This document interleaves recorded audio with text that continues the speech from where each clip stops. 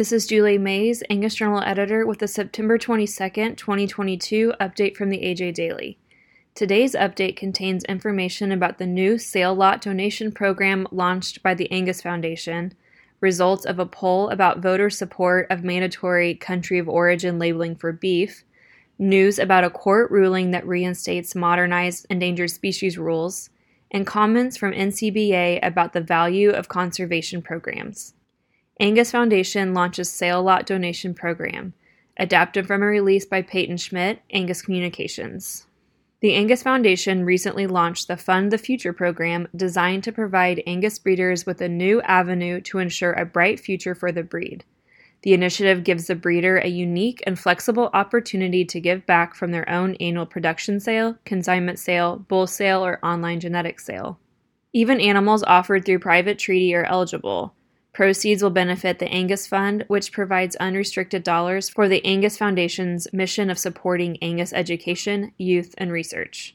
The program asks breeders to donate a percentage of their choice on both live or genetic sale lots. To read more, go to angus.org. Poll says voters overwhelmingly support mandatory country of origin labeling for beef. Adapted from a release by RCAF USA. A new poll of registered voters conducted by Morning Consult on behalf of the Coalition for a Prosperous America shows an overwhelming majority of voters, including 86% of Democrats, 83% of independents, and 90% of Republicans, support the American Beef Labeling Act that reinstates mandatory country of origin labeling for beef.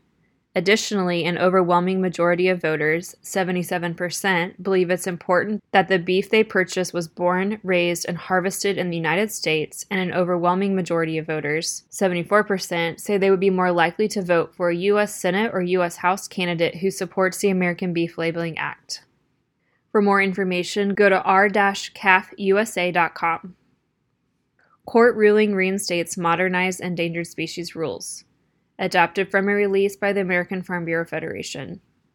Modernized Endangered Species Act regulations will be reinstated after the Ninth Circuit Court of Appeals ruled September 21st that a district court improperly vacated 2019 revisions. The appeals court determined a district court erred by reversing the regulations without determining whether they were actually unlawful. American Farm Bureau Federation President Zippy Duvall said, "We appreciate today's ruling by the Ninth Circuit Court of Appeals.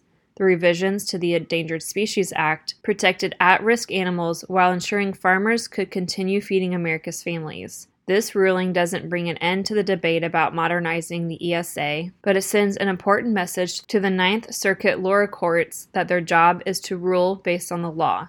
To read more, visit fb.org. National Cattlemen's Beef Association member testifies before House Agriculture Committee regarding value of conservation programs.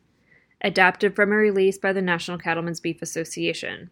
On September 20th, Iowa cattle producer and National Cattlemen's Beef Association member Shane Weiss testified before the House Agriculture Committee regarding implementation of the conservation title of the 2018 Farm Bill. Weiss testified, USDA's voluntary conservation programs have been a great asset to cattle producers.